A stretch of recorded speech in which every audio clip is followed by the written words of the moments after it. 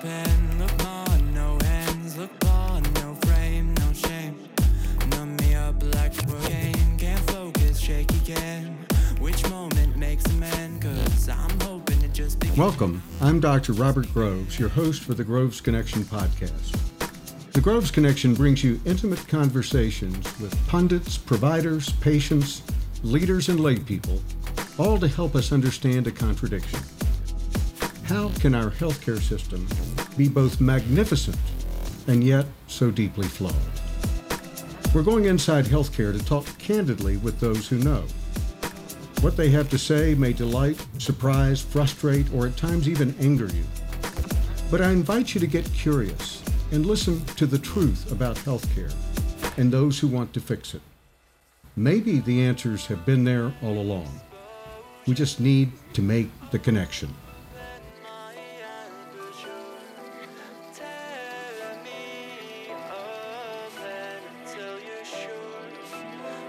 Are you ready to connect? Robert Groves, welcome to the Groves Connection. Thank you so much. I'm so happy to be here. I'm a little nervous, I must admit. We've been wanting to get you on the show for a really long time. This is such an honor. This is episode 50 for us. Episode 50, yeah. For those of you that don't know, I'm Alden Groves, son of my interviewee here. And today we're kind of flipping the script a little bit. I'm going to be interviewing him, and he's going to be under the gun at this point so that we can kind of get a feel for who is this guy that's been running this podcast anyway. For the viewing audience, Alden is really the one that makes all this possible. He's the producer, essentially, at this point. He does all of the sound, all of the technical. He does the blurbs. I mean, I have only been responsible for doing the easy part. So you are meeting in person the guy that is really the Groves Connection, and that is Alden Groves. I mean, not to get too sentimental, but in a way, this is the Groves Connection. There you go. You do so much. You just did a conference for HPN, is that right? Yes. But I want to go way back. Oh my goodness, this sounds so familiar. Okay, fair enough. Mm-hmm. So I grew up in a little town in South Georgia, not that little. It's about 100,000, depending on where you're from. That can sound big or little. 60,000 at the time that I grew up in. It's called Albany, Georgia. And I was one of three kids. I have an older sister and a younger sister. It's kind of 2 up and 2 down, 2 years older and 2 years younger. My dad was a primary care physician in South Georgia. And, there are lots of experiences that I remember from that time in my life. One of which was busing. I mean, it was a tumultuous time. Yes. In the 60s and early 70s, there was a move to integrate school systems because the issue was that there was disparity, right? And all the taxes went to support white schools, and black schools didn't have the resources to provide the same level of education. That was the argument, and I think it was a good one. And so in an effort to force integration, basically we got assigned to schools, and if necessary, you would be bused across town to a school. As you can imagine, it was a contentious issue with a lot of folks in the South in that day and age. Mm-hmm. My dad, primary care physician, did some interesting things. For example, he was one of the first docs in South Georgia to have a mixed waiting room so that there was no separation of white and black patients, one water fountain, one restroom. And so that, huge. Yeah, it really was. And it defined a lot of his career, and it certainly left an impression on me as we were growing up, because that was not the sentiment in a lot of the South. We were always fortunate to have horses around. Interesting. And there's something very calming about horses. I'm not sure how to describe that. In fact, when I originally moved to Colorado, I thought that I would have a horse property. It just never happened, worked out, but that was an aspiration. One of the reasons I moved to Colorado, I wanted to be a cowboy. Love that. So you're talking about busing. This is in elementary school for you, or is this throughout middle school? What is the range? Yeah, it started in elementary school, and then was in full swing by the time I went to high school. So that was the... And this is all in Albany, elementary school, middle school, high school? With one caveat. I mean, there was an interruption in the process very early on in my a childhood where I got into some trouble. I was a little bit of an unruly child, if you will. In fact, I was officially declared as such. Interesting. And I actually graduated from Cooper City High School in Davie, Florida, which is right outside of Fort Lauderdale. So that is an interesting part of my childhood. I have to say that the program that I attended has taken some bad raps over the years for the techniques that they use, but it was transformational for me. It did really wake me up and shake me up. Do you feel like there's some aspect of your life prior to that, this sort of unruly kid? Do you feel sometimes like you're bringing that unruly, do you feel like an unruly adult ever? Do you feel like you're bringing that into your work and into your life? There is an aspect of my personality that is contrarian and disruptive and, wants to fight against the status quo. And I think over the years, what I've learned is that that's great as long as you're able to manage and direct that energy in constructive ways. And so, yes, it is definitely a part of my personality, but I hope that I've learned how to manage it and direct it more efficiently and to better ends than I could as a young adult with an immature brain. Middle school, what was that like for you? I never was a fan of school. I didn't like it. I somehow I didn't fit in with the rest of the group. I mean, I liked sports and I participated in sports at least up until middle school, but I never felt like I fit in with the middle school or high school crowd. I always felt to some extent ostracized by that group. And so it was not a comfortable thing for me. Now I enjoyed certain teachers very, very much and was really drawn to literature and history and biology and enjoyed that aspect of it.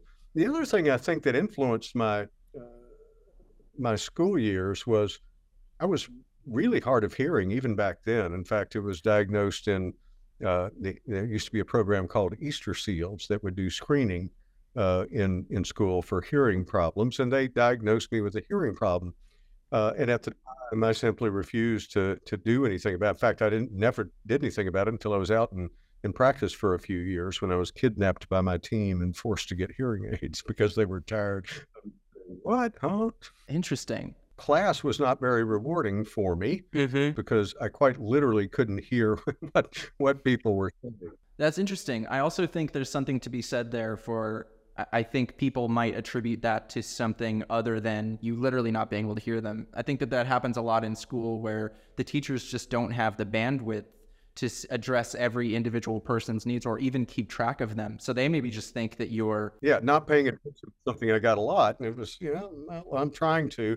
But of course, if you try for a while and you still can't hear, you just kind of tune out and read something or, doodle or whatever else. And that did get me in quite a bit of trouble. Okay, so at what point do you become... Obviously, you said your dad was a primary care doc. At what point did you become sort of aware of and interested in healthcare as a potential trajectory for your life? I really always wanted to, to please my parents, and I was proud of my dad, and he was well respected in the community as a primary care doc. And I heard the stories, patients would tell us all the time, "Oh, I love your dad, and he's this and he's that." And when I was a kid, probably when I was in the 9, 10, 11, maybe 12, I used to actually go on house calls with him, and I'd go into the hospital on occasion and do morning report. And it's interesting, back then, the hospital, which was not an academic hospital at all, this is Albany, Georgia, but they used to have every morning, they would gather at 7 a.m. for morning report, and you'd have all the primary care doctors, all the specialists, in one room discussing the cases that came in last night. And, there would be, they call it curbside now, but there would be recommendations from the specialists and, do you think I need to see him, or I think you should see him, or just advice on how to manage those patients. And so that was an interesting time. And I, the house calls, there was one episode that I remember pretty vividly. And I talked about it in AI Med, where we visited a patient of my father's who was also essentially a friend of the family and another horse person, if you will. They had horses, and we had interactions in that regard. But he had a real challenge with alcohol. And I remember that we were at morning report, and then my dad pulled me aside and said, we need to go take a trip. I hope you're ready for this, is what he said. And this was a big man. I mean, the man that my dad was going to see, he was probably 6'4", 6'5", 220 pounds, maybe 250. And he was crumpled on the floor and crying. And I remember my dad, nodding to his wife as he came in and nodded to her. And then he went over to this gentleman and sat down on the floor with him and just put his arm around him. That's all he did. And of course, the patient continued to weep. And I just remember it being so touching. And it really had an impact on me. And I thought to myself, gosh, I wonder if someday I could mean that much to somebody. And I wonder if someday I could to be that to somebody. And so that was where my interest was really, that's where it started. It's a common story, right, on the podcast that you point out, where it's people get into healthcare because they care. Yes. Out of high school, did you go right to college? That was during that period. I just graduated from Cooper City High and still had a little bit of a rebellious streak in me that hadn't been completely beaten out by the program. And I got crossways with my dad again and was kicked out of my house. And so I had to go get a job, and I ended up being an assistant manager at Alums, which was it was kind of like a TGI Fridays or something like that at the time. Their big claim to fame was hot dogs soaked in beer. I ran into some folks at that job that told me about an opening at Pizza Hut. And so I wound up going over to Pizza Hut as an assistant manager, and then was selected as the guy to open up a new Pizza Hut that was nearer to my home. And so I had the thrill of I was 18, 19, something like that, of opening up a Pizza Hut and managing the staff and the inventory and so forth. So that for a couple of years before I went to college. And where did you go to college? Center College of Kentucky, CENTRE, the Old English spelling. It's a small liberal arts school in central Kentucky, and it's located in my mother's hometown. Gotcha. And how was your experience at Center? When I went into Center, I did apply myself and worked really, really hard, and ended up with a 3.89 GPA or something along those lines, and really did well academically. I didn't completely stifle my rebellious nature, I have to admit, but I had learned what the boundaries were, if you will, what the limits are, and how to manage that aspect of my life much more effectively. It was just a really formative experience for me. I got the opportunity to letter in soccer, which I had never played before I came to college. And so, in a small school like that, you get so many opportunities that you don't get in a large institution. And I was president of the Student Congress. I was president of the fraternity. I just got tremendous experiences, and some of my favorite professors of all time. There were ones in medical school and training as well, but some people that really influenced me and shaped me, and some really important mentors. Ben Feast, I remember in particular as a biochemistry professor that inspired me to want to really learn the Krebs cycle, which is a task. A good teacher is worth more than words can express. So other than having some teachers that you really resonated with, in terms of mentorship, are there any names, any people that stick out, in a big way at that point in your life in college, that's starting to kind of guide you to where you wanted to go? I must recognize my grandfather, my mother's father. This is his hometown. I lived with him for, my senior year in college, and he is a gentleman that I have just always respected, as opposed to my father's side, which came from an academic background and had all the trappings of that. My mother's father was son of a sharecropper. He was a hard scrabble, knew how to hunt and fish, and never complained about anything. Tough as He was a cowboy. Yep, adaptable. I mean, he was a tough guy, but very compassionate and in his own way, very warm. And I just had so much respect for him and wanted to be like him. So yes, there were other mentors there. And gosh, if you talk about college, there were tons of professors there who I just wanted to, I wanted to. At one point, I thought I wanted to go into academics because that relationship between the teacher and the class and the pursuit of knowledge. I've always been insatiably curious, and of course, in college, that gets satiated every day as you learn more and more about the world and how it works and how it got to where it is. And I have to say that I was curious and committed to learning the science. I loved history and literature and drama. Those were my first loves, really, is that part of the educational experience. I participated in drama. I was in several plays, in addition to this is, again, small school. You get to do lots of different things. Yeah. So do you still feel like you have a strong connection to literature? Are you like an avid reader? Is this like a big part of your life? Yes, it is. I love to read. And a lot of my reading now I do by listening because I do it while I'm walking. So, Audible app or whatever else. I'm also a big fan of podcasts. I take my own medicine, if you will. Then boy, do I have a show for you. So yes, that's that insatiable curiosity, always wanting to know more.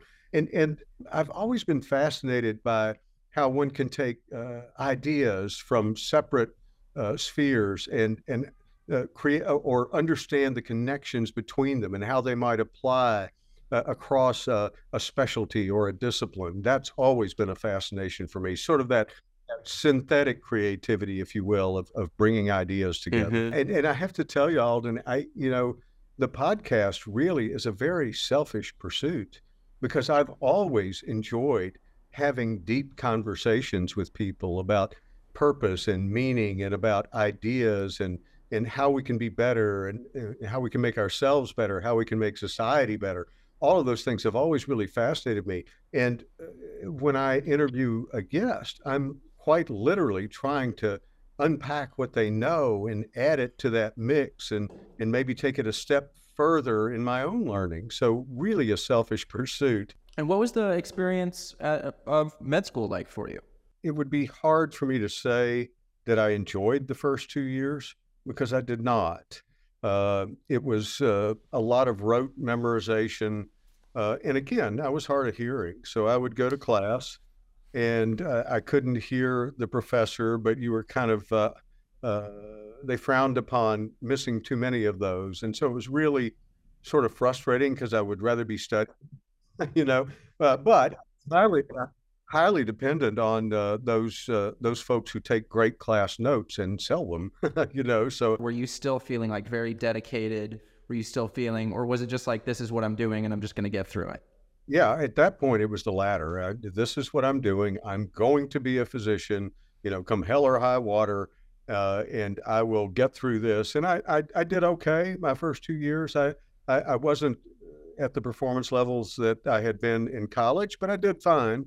I didn't excel until I got into the real clinical practice in the last 2 years of medical school. When you start seeing patients, I say that lightly because medical students are always sent off to go and get histories and physicals and, grilled about answers to questions and so forth. But I loved the interaction with people. I mean, that fed me and got me through the second 2 years. And, there were some professors there that I absolutely loved, a gentleman named Alden. And he was just such a fun guy to hang out with. And we'd do rounds and then, we'd all go have lunch together as a team. And he was funny and sarcastic and wry. And he was the one who said, you need to go to Parkland. And what the heck is Parkland? I'd never heard of that. And But Parkland is the University of Texas Southwestern, a very storied program at that time. Parkland Hospital was the name of the county hospital in Dallas, Texas. For those that know Atlanta, it was like Grady, or like in many ways like Cook County Hospital in Chicago. It's where you see anything and everything. It's where the least enabled members of society the Knife and Gun Club, alcoholism. Gotcha. I can't remember even today the other programs that I applied to, because Alan Bowen had convinced me. So I was ecstatic when I got in. Incredible. And, at that time, it was still, there were no work restrictions. They could work you as hard as they wished to, and they did. Let's fast forward just a little bit. And I'll ask you maybe like more of a softball question, kind of an easy one. What do you think are some of the biggest problems in healthcare today? Oh, my goodness. How long a list do we need to make? I think there are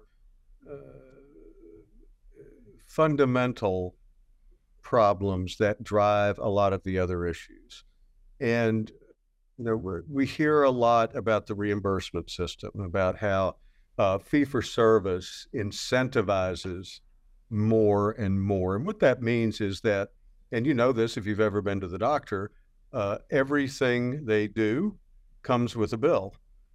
So there are E&M codes, evaluation and management codes. That's what they bill you if they just talk to you and try to discover what's going on, sort of that diagnostic sleuthing, if you will. Then you get billed for the labs, and you get billed for the x-rays, and you get billed for the EKGs. But what a lot of people don't know is that if a doctor recommends an EKG, sometimes they're the ones reading them too, and they get paid for reading that EKG. Now, that's not always true of every test, but there are, pulmonary function tests for pulmonologists. If they've got a PFT, a pulmonary function equipment in their office, then very often they're billing you not only for the professional component, but for the lab, if you will. And so it's not that doctors are bad people. It's just at the margin, the tendency is to do more. Right. That, I think, is problematic, although there are folks that believe that that's not the fundamental problem, and that the fundamental problem is that there is a shortage of physicians and providers of all types now, and that's the basic economics, right? If it's a scarce resource, it's going to be more expensive. Interesting. Yeah. Interesting. I thought so too. I'd never thought of it that way until Scott Becker made that comment. To me, though, it does seem, it's intuitive to me that, like all else aside, that if a doctor has the option of doing something not even unethical, but just of, leaning one way or the other, if there's an incentive for them to want to do it financially, it seems obvious. I think that a lot of the times there's a resistance to think about these issues at a systemic level. Yeah. It's the sort of thing that bears out in the data. It's like something as simple as like, you put the fruit on the top shelf and the candy on the bottom shelf, you Yes. eat more fruit. If you put the candy on the top shelf and the fruit on the bottom shelf, you eat more candy. Yeah, and that's a good analogy. And I'm convinced that it's not a single issue. Of course. Ian McGilchrist wrote a book called The Master and His Emissary. And the whole point of the book is that as we have evolved, we have moved more and more towards left brain function rather than right brain function. And the difference is the left brain is highly analytical. It's how you manipulate the world. It focuses on one issue at a time, usually sequentially, and knocks them out. Whereas the right brain has been tasked more with context, relationship, big picture, holism. And the idea is that because the left brain controls language, it is gradually sort of taken over, and I think ultimately devalued those things that the right brain, for which the right brain is the steward. So as an example of that, I've talked about this before, pay for performance is a very left brain thing. It's like, it's obvious. If you want people to behave in a certain way, you pay them to behave in a certain way, and that's what they'll do. Now, that's different from fee-for-service, which is an at-the-margin influence. Yes. This is trying to adjust behavior by rewarding things that physicians do. Don Berwick, who was CMS administrator for a while and the Institute for Healthcare Improvement, wrote a whole piece on this, in the 90s about the toxicity of pay for performance. And his point was that incentivizing physicians to behave in certain ways around a limited number of metrics devalues what real healthcare is about. It devalues the context, the nuance, the relationship, the meaning, the purpose. We become a set of numbers in terms of our value to the system instead of human beings. The other thing that it brings to mind is the standardized testing in schools. Well, and how, there's at a certain point, it's all well and good to say you want to measure performance, but who's measuring it and by what metrics, and what are the consequences for not performing, right? Does this sort of take more money out of places that don't have the resources to achieve the same levels of performance as places that are either more affluent or just more well-equipped for certain tasks? You're exactly right. That is the perfect analogy, but it's more than that, in that being a physician is a complex task. And every time patients have been asked, they value caring over curing. They know that we can't cure everything. They understand that. We all die. As Dad said, number one cause of death is being born. When we measure physician performance by a set of metrics, what we've said is, really don't care how you get there. Make sure you hit these targets or your income's going to suffer. Yeah. And so it puts an excess focus on a limited number of things, independent of context. And, I think that's the source of what's being called moral injury, or a lot of what's being called moral injury. In other words, physicians being expected to do things that are not why they got into this. It's like, yeah, I'll hit that metric, but I really would like to spend time with my patients because that's what I wanted to do. I wanted to have a relationship with them. And then the downstream effect of that is, you can't evaluate a patient in 10 minutes. I'm sorry, it's not possible. And if you lose the time, you lose the relationship, you lose the trust, then it's all just throwing numbers at things, and treating numbers does very little to advance humanity, in my opinion. What's the point of living longer if you're miserable is one question. I fully see where you're coming from there. I mean, I can just speak to my experience living in New York now, which is obviously in New York, I need to go to either see my primary care doc or urgent care or anything like that. A lot of the times I don't even get asked my name. It's something as simple as walking in, what's going on? Okay, here's what it probably is. Here's your prescription, bye.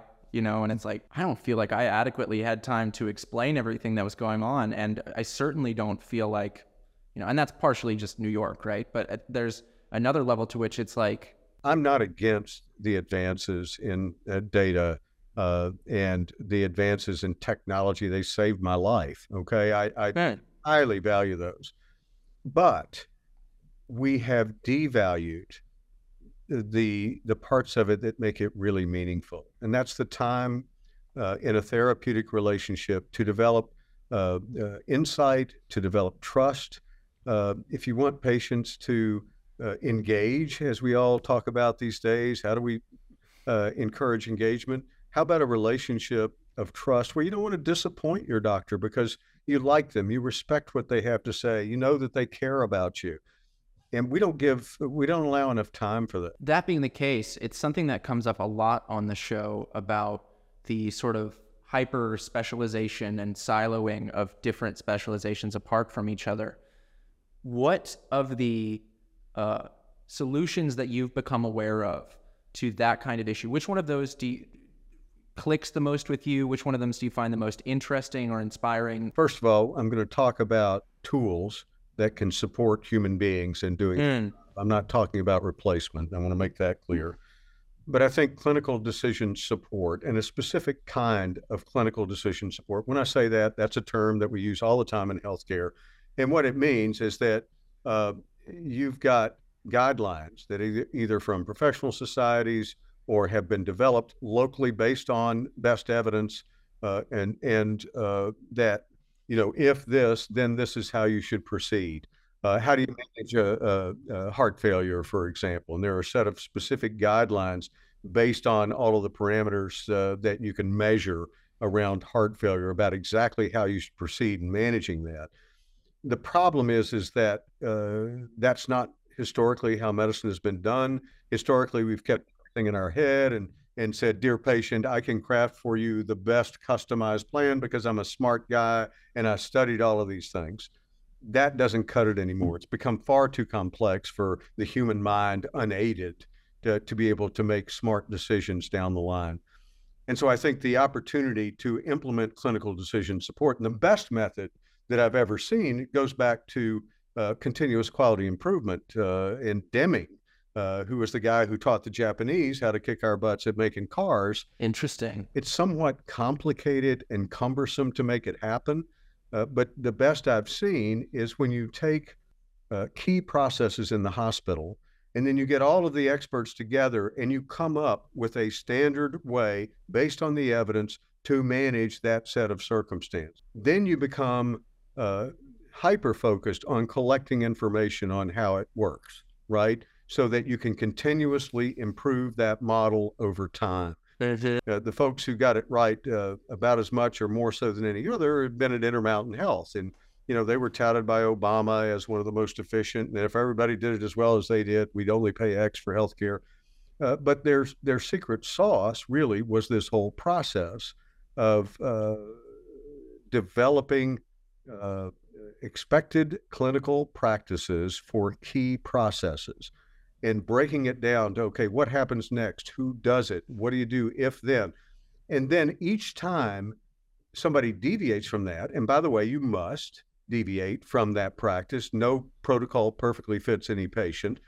But when you do, you have to ask the question, does that mean the protocol's wrong and we need to amend it? Does that mean the doctor's wrong, we need to educate them? Or is this just a customization necessary? The protocol doesn't need to change, but it was appropriate in this patient. Interesting. It's really reliability theory that's at work here. In other words, how reliable are your processes? If your inputs are A and B, how often you get what you want, which is C, versus something else? And the way to do that is to standardize and build in evidence-based processes. One of the tricks that is important is getting the folks that are actually delivering the care to agree. So having that forum where you say, what do you think? Should we do this? Should we do that? I learned that lesson very well when we were doing the same process for sepsis at Banner. And I had one doc who kept saying, I don't think we need to do that steroid part. I don't think we need to do that steroid. I think it was the steroids that he was talking about. Bob Raschke is another one of my mentors. And, I was thinking, no, Bob, so you know more than the, international consensus on sepsis? And he was going, no, I'm not saying that. I'm just saying I'm uncomfortable with it. I don't think the evidence supports it. And it wasn't a year. And so finally I said, okay, we won't do that part. It was probably not a year later that it was withdrawn as part of the international consensus, because fact was the evidence wasn't there. It happens more often than I think people realize. I think that there is this thing, I think people have this attraction to the idea that it's like, oh, this is what the science says, or follow the science. And while that's obviously true, I think that the science is not a monolith. Yes. The science is an active pursuit. It is something that is evolving over time. And frankly, some of the data is provided either by bad actors or bad studies. Yep. You can prove that with 90% accuracy that this does X if your sample size is 10 people. 9 people happen to respond. I think that there has to be a level of curiosity into what are these studies specifically. I think that having a little bit of literacy around what a good study actually is makes a big difference in being able to make those kinds of judgment calls.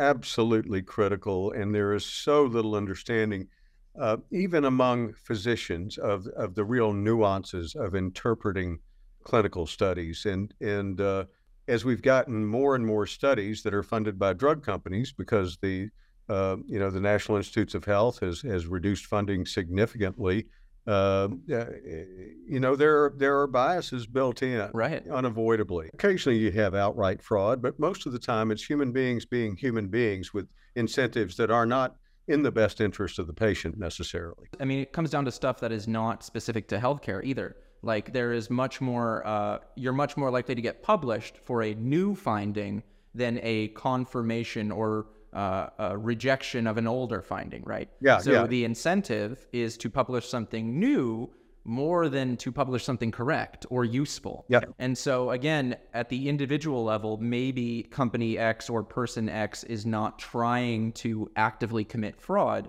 but at the margins, if you're trying to decide, should I publish this? It's like, well, the more papers that I have published, the more, the better it is for my career and thus my family and my children, doesn't even have to be coming from a place of greed. It can be coming from a place of like, I'm just trying to want to keep my job, truly. And so you having to, if you're on the fence, maybe you do make the call of like, well, it's a little spurious. It's maybe not the most concrete data I've ever had, but it is interesting. And this publication is interested in it. So, and then of course the news sensationalizes it. You've got on the front page, aspirin cures cancer, whatever it is. And it's like, well. And there are always questions about association versus causation. Of course. Things that are associated don't necessarily mean that one causes the other, right? The example that comes to mind is how left-handedness has reduced drastically alongside the proliferance of smartphones, right? And so it's like, do smartphones make people left-handed? There are lots of it. You asked a while ago, what's wrong with healthcare? Well, we could talk about challenges with the revolving door at the FDA, where somebody that's been at the FDA has a good shot at being in industry and being a well-paid consultant once they're done at the FDA. Yep. The FDA is a kind of low-paid, thankless job, and so it's not unusual for people to say, "Hey, I'll do this low-paid, thankless job, but I need to look for something that'll do for me in the future." But then it starts to bend in tension, et cetera. So it's not necessarily malicious people; it's a system that has built-in incentives that don't necessarily serve us anymore, is the way I would think about it. And I want to reemphasize that. I spend a lot of my time criticizing some of the things that we do in healthcare, but I'm not criticizing the people. It was Deming, in fact, that showed us that the vast majority of problems and errors that we see are not due to people. They're due to systems that are misaligned, malfunctioning, or not optimized. They're clearly system problems, and it's not the individual worker, if you will, that is commonly responsible. And I think it's to the tune of like 93, 94% are system issues. Do you know about the fundamental attribution error? Have you heard that described as such? Mm-hmm. The example that comes to mind is idiot drivers, right? Like people on the road are what a bunch of morons. Someone cuts you off and you're like, that guy is a jerk. And probably with a little bit more stern language than that, the experience of being behind the wheel of a car, regardless of it being something that we take for granted as being part of our lives, it is at a physical level a very stressful thing. You're moving very quickly. You're responsible for your own life and the lives of all the other people with you. And everyone has at least some sort of awareness that it's very dangerous, regardless of whether they are paying attention or not. And a lot of people don't. Yeah. At a certain point, you have to address like, okay, is there something we can do about the system of, I guess in this example, transit infrastructure that might lead to fewer car accidents, rather than saying, oh, people are idiots and just accepting that car accidents happen. Maybe you can change something at an infrastructural level that doesn't presume that thousands, hundreds of thousands of individuals will spontaneously start making different decisions with no other input whatsoever. Yeah, and we've seen this. We've seen evidence of this. That cars have gotten a lot safer over time. I mean, from the time when I've started driving, gosh, you're far more likely to survive an accident today in an automobile. Why? Because it's the system that changed. It's airbags. It's it's the crumple zones. Mm-hmm. Sometimes it's just easier, and I think it's almost a human nature to want to blame somebody when something happens. We want to point a finger because, in part, we want it to go away so that, we don't have to to think about how arduous it's going to be to change all this. Right. It's a knee-jerk reaction to blame the person, when in fact, if you look at the system in which they're working, you could substitute many persons, if you will, into that situation and you get the same result. I've experienced this in my life. You put me in one context. As you know, I was also an unruly youth. It's only fair, I think, that you were, but go ahead. Turnabout's fair play. Yep. I behaved in a way that was very unethical. I did not treat people necessarily with respect or compassion. And you take the same person, just full disclosure, I'm comfortable saying this, I've said this online before. I went to inpatient rehab when I was 17. And overnight, you change the context from being around drug addicts to being in recovery.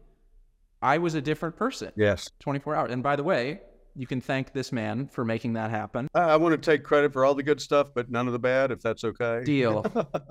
So it's obvious to me that the same person in two different contexts is two different people. No, I think that's absolutely true. And, one of the, there's a lot of hype around AI right now and what AI can do for healthcare. And I think long term, I think it's absolutely true that AI will be a revolutionary tool for healthcare. I don't know that it's going to happen as quickly as we want it to, but I think it will happen. I'm thinking about it as a tool, not as a replacement. And my hope is that it can help us cut through some of the complexity. I mean, one of the reasons, and I've told, and Brent James doesn't believe this, but one of the things that I believe about his effectiveness in Intermountain Healthcare is because he's Brent James. He is a great leader who knows how to motivate people. He knows how to teach people. He knows how to design the solutions that will improve the system. And unless we can clone him, which may be in our future, who knows, it's hard to do. He staffed, for example, Intermountain Health with a lot of statisticians.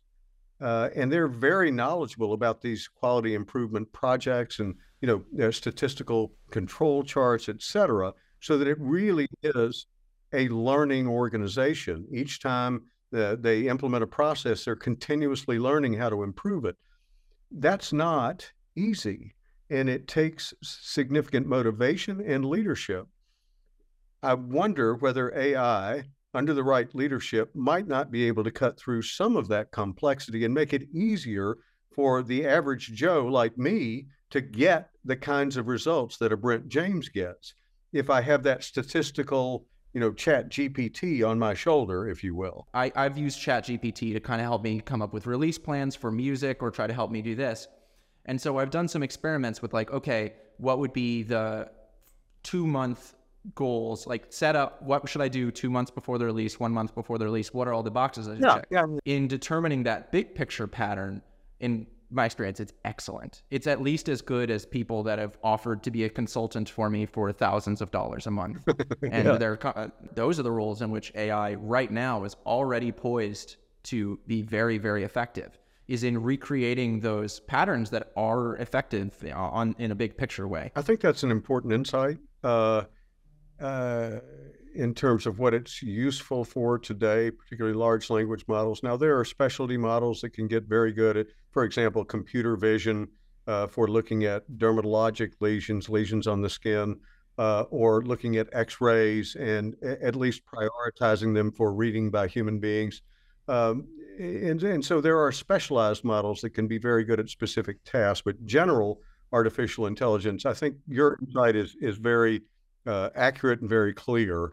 That you have to be careful. One of the stories that Dr. James tells is that somebody at Stanford was using an AI model, a general AI model for diagnostic support. In other words, trying to figure out what somebody has.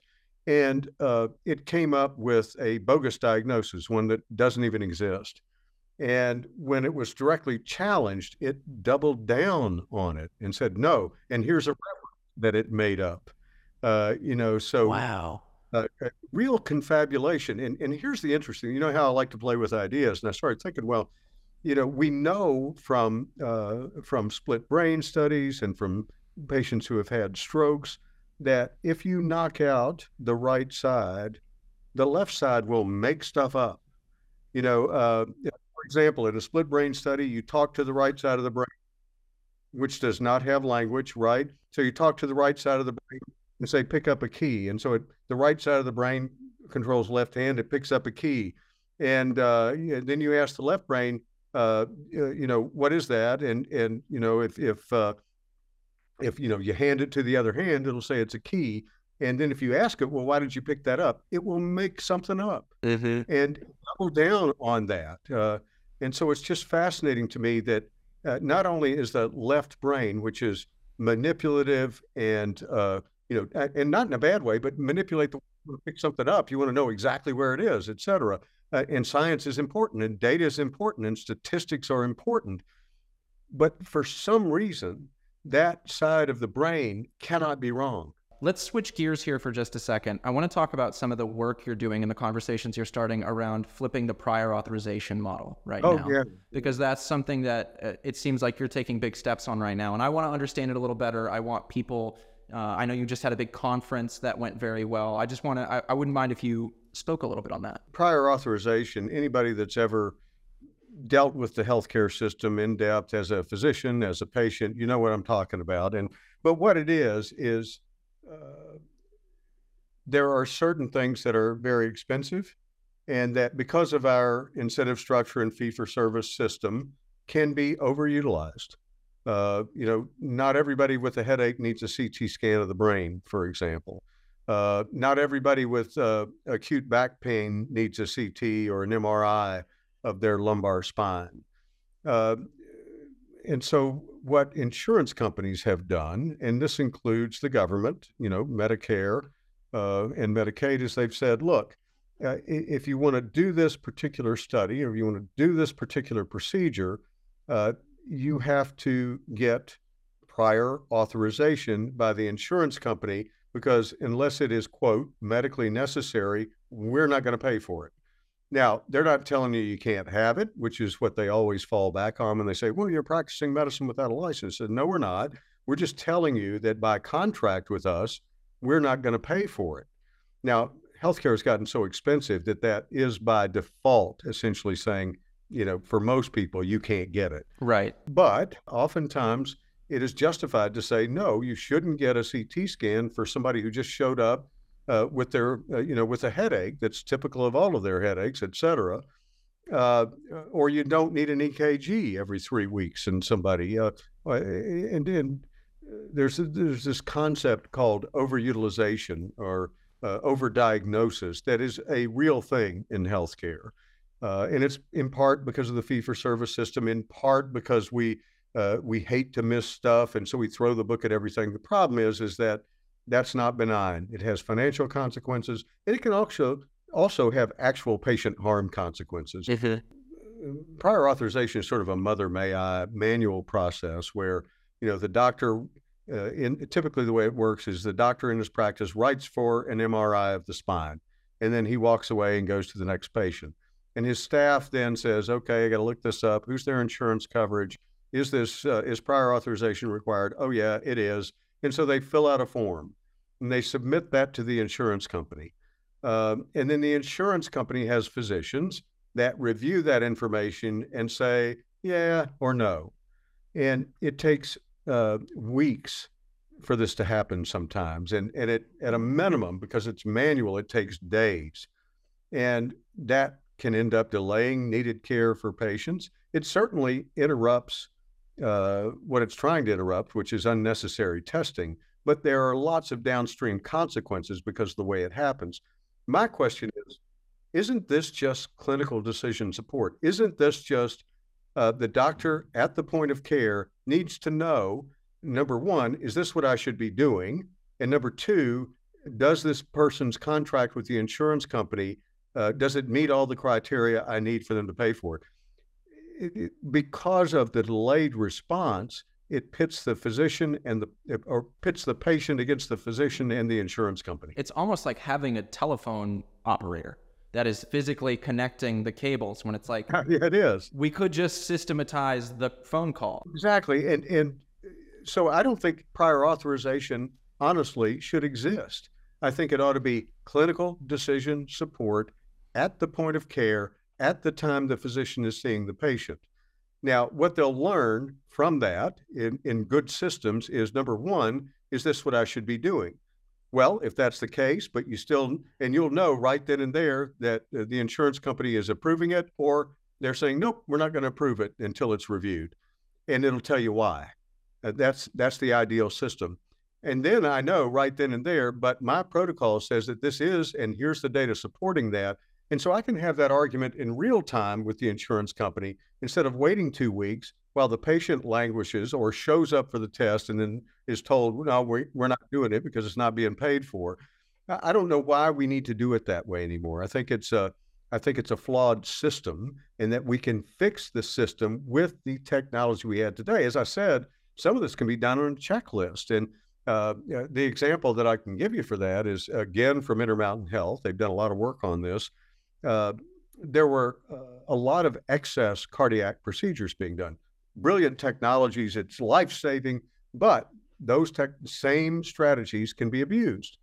And Intermountain Health had been paying attention to this, and they were in the bottom quartile. In other words, 75% of the country was using these procedures more often than Intermountain Health. And Intermountain Health had good evidence that they were doing it the right way. But they were using an old prior auth system, and one of their docs basically said, hey, I can put this on a single sheet of paper, and if you check a box saying that this patient has X, then you're allowed to do Y. Let's call that prior auth. And they sold it to the insurance company, and the insurance company said, yeah, okay, that works. And ultimately what they found out was that they reduced it even further by an additional 25% just by having a manual checklist. And so why are we doing this antiquated, complex, convoluted, human resources intensive process that irritates everybody in the system when what we really need is clinical decision support? That's my question. When it comes to prior authorization, what does that clinical decision support actually look like? Nuts and bolts, what do you envision that being? Yeah, so let me give you 2 examples. One is old school, patient comes in, doctor evaluates him and says, yeah, what you need is a knee replacement. We're going to schedule you for that next Thursday. And then the wheels start turning. It's like, no, a knee replacement, that's prior auth. That's expensive. It's a process that's often used unnecessarily. So we're going to have to review that. And so it goes off into the machinations of the insurance company for review and back and, et cetera. What I would like, and what the reason that it gets denied, let's say, is because they haven't had physical therapy for 6 weeks or whatever the requirement is. There's a reason that requirement is there. It shouldn't be universal, but there's a reason it's there, because some people get better and never need surgery. And so wouldn't it be important to try that first?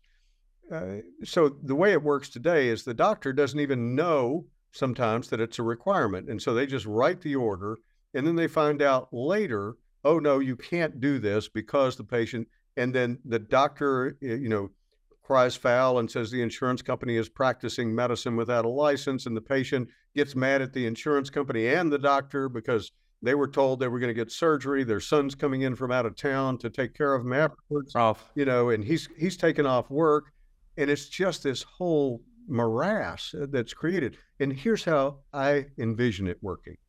The patient comes in, the doctor has clinical decision support built into his ordering system. So when he orders a knee surgery or whatever it is, an alert pops up and says, we've looked at the data. This large language model has looked at, text data in addition to the hard data that you can easily pull out. And we can't see any evidence that this patient has had physical therapy for 6 weeks while the patient's still sitting there. Not, you find out a week later, but while the patient's still sitting there. And so the doctor can scratch his head and say, and by the way, the evidence, you can click through and look at the evidence for why it's there. And the doctor can look at that and then say to himself, okay, I think we should do physical therapy. Or perhaps he knows a reason why that's not appropriate in this particular patient. And they can have that discussion right then and there instead of waiting for 2 weeks and setting everybody's expectation. Or maybe he didn't know that evidence, but as he's ordering it, it comes up. And so his discussion with the patient is, you know what, on second thought, I think we ought to do this first.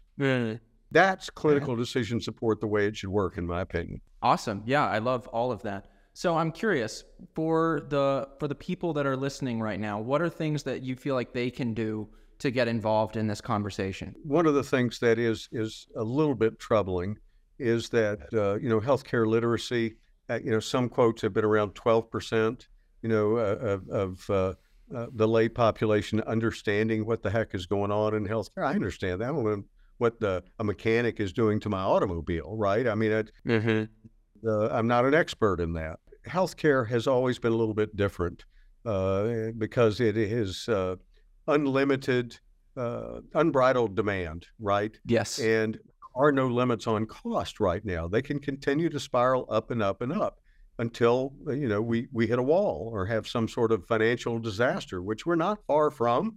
And people have been saying that for a long time, but it ain't getting better. The first thing you can do is educate yourself. And how do you do that? Well, start to pay attention to folks like Eric Bricker, who has a blurb that comes out periodically on LinkedIn, where he just goes through how does an insurance company work? How does a PBM work?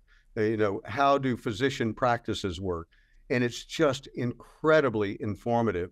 And healthcare is one of those things that, if we're lucky enough to live a long life, we're going to encounter it in one form or another, or the likelihood is that we're going to encounter it in one form or another. And so educating ourselves on one of the most important things about our existence seems to me to be a good thing to do. And so, start to listen to podcasts or read books like, Robert Pearl has a book out about, why, what's the name of it? It's why we think we're getting excellent care and why we're usually not, or something like that. And it highlights the problems in American healthcare. And what you can do about it is put pressure on legislatures to address it. Cry foul when you see a foul.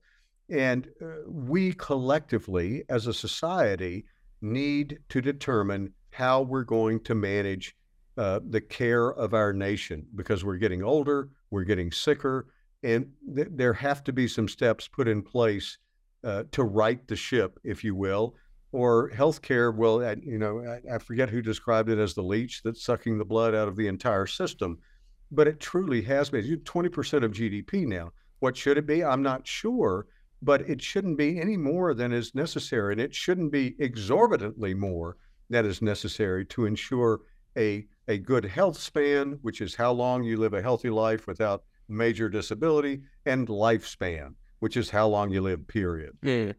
Marty Macari, maybe it's McCary, Marty Macari has a grassroots organization that's trying to address some of these issues. So the first thing is educate yourselves.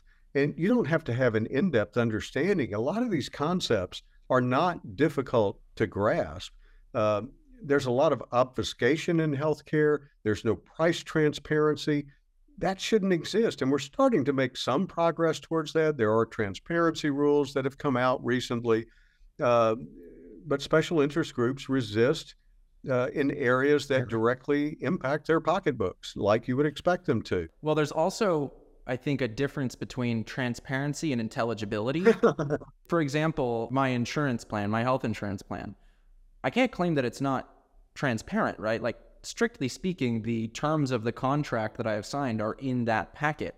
But I think even as a person who has some tangible connection to this space, I still have trouble understanding a lot of, because you said there's obfuscation, intentionally or otherwise, that it takes place in there. So I think that sometimes transparency is not enough.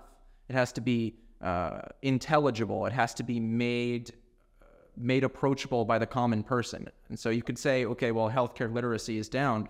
You could also, healthcare complexity is up. Yes. And there's no real incentive to make that complexity available to the public, at least not in any kind of approachable way. Yep, I absolutely agree with you. And those are all things. I mean, the whole point of the Groves Connection is to try and start digging into this, some of this stuff, and get a variety of perspectives and understand. Again, I'm not trying to say that companies are bad or people are bad. What's bad is the system, and correcting that is going to take some effort, but it's going to take grassroots effort, I think, because it becomes so entrenched politically that it's really hard to dislodge. And so unless there's enough public outcry, it will continue. I think we explored some interesting ideas today, and I would love to be able to dive more into that again. So hopefully we can do this again. And Alden, I want to say one thing to you that I don't say to every guest. Perhaps I should, but I love you. I love you back. This was a delight. Well, thank you so much, everybody, for tuning in. I'm going to do my little editor-producer spiel for a second. If you haven't already, subscribe to our podcast on whatever medium you're listening to it on right now. We are independently run. It's just us. You have seen the faces of the entire production team during this interview, so it helps us a lot if you leave us a review on Apple Podcasts. It helps us a lot if you comment to boost engagement. Subscribe to our YouTube channel where the actual video interviews go up. It's really makes more of a difference than I think people realize. Do you have any parting words? Anything you want to leave the listeners with? No, thanks for listening, and we'll see you next time. Bye-bye. Bye-bye. You've been listening to The Groves Connection, your connection to the inside story on healthcare, featuring in-depth interviews with those who know. You can find us on Apple Podcasts, Spotify, and anywhere else you get your podcasts. If you like what you hear, give us a 5-star review to keep the connection going, and hit the subscribe button to be sure you never miss a beat. The Groves Connection is produced by Dr. Robert Groves. Original music, editing, and creative direction provided by Alden Groves. Production support, content guidance, courtesy of Janae Sharp and Elizabeth Barrett. Thank you for listening.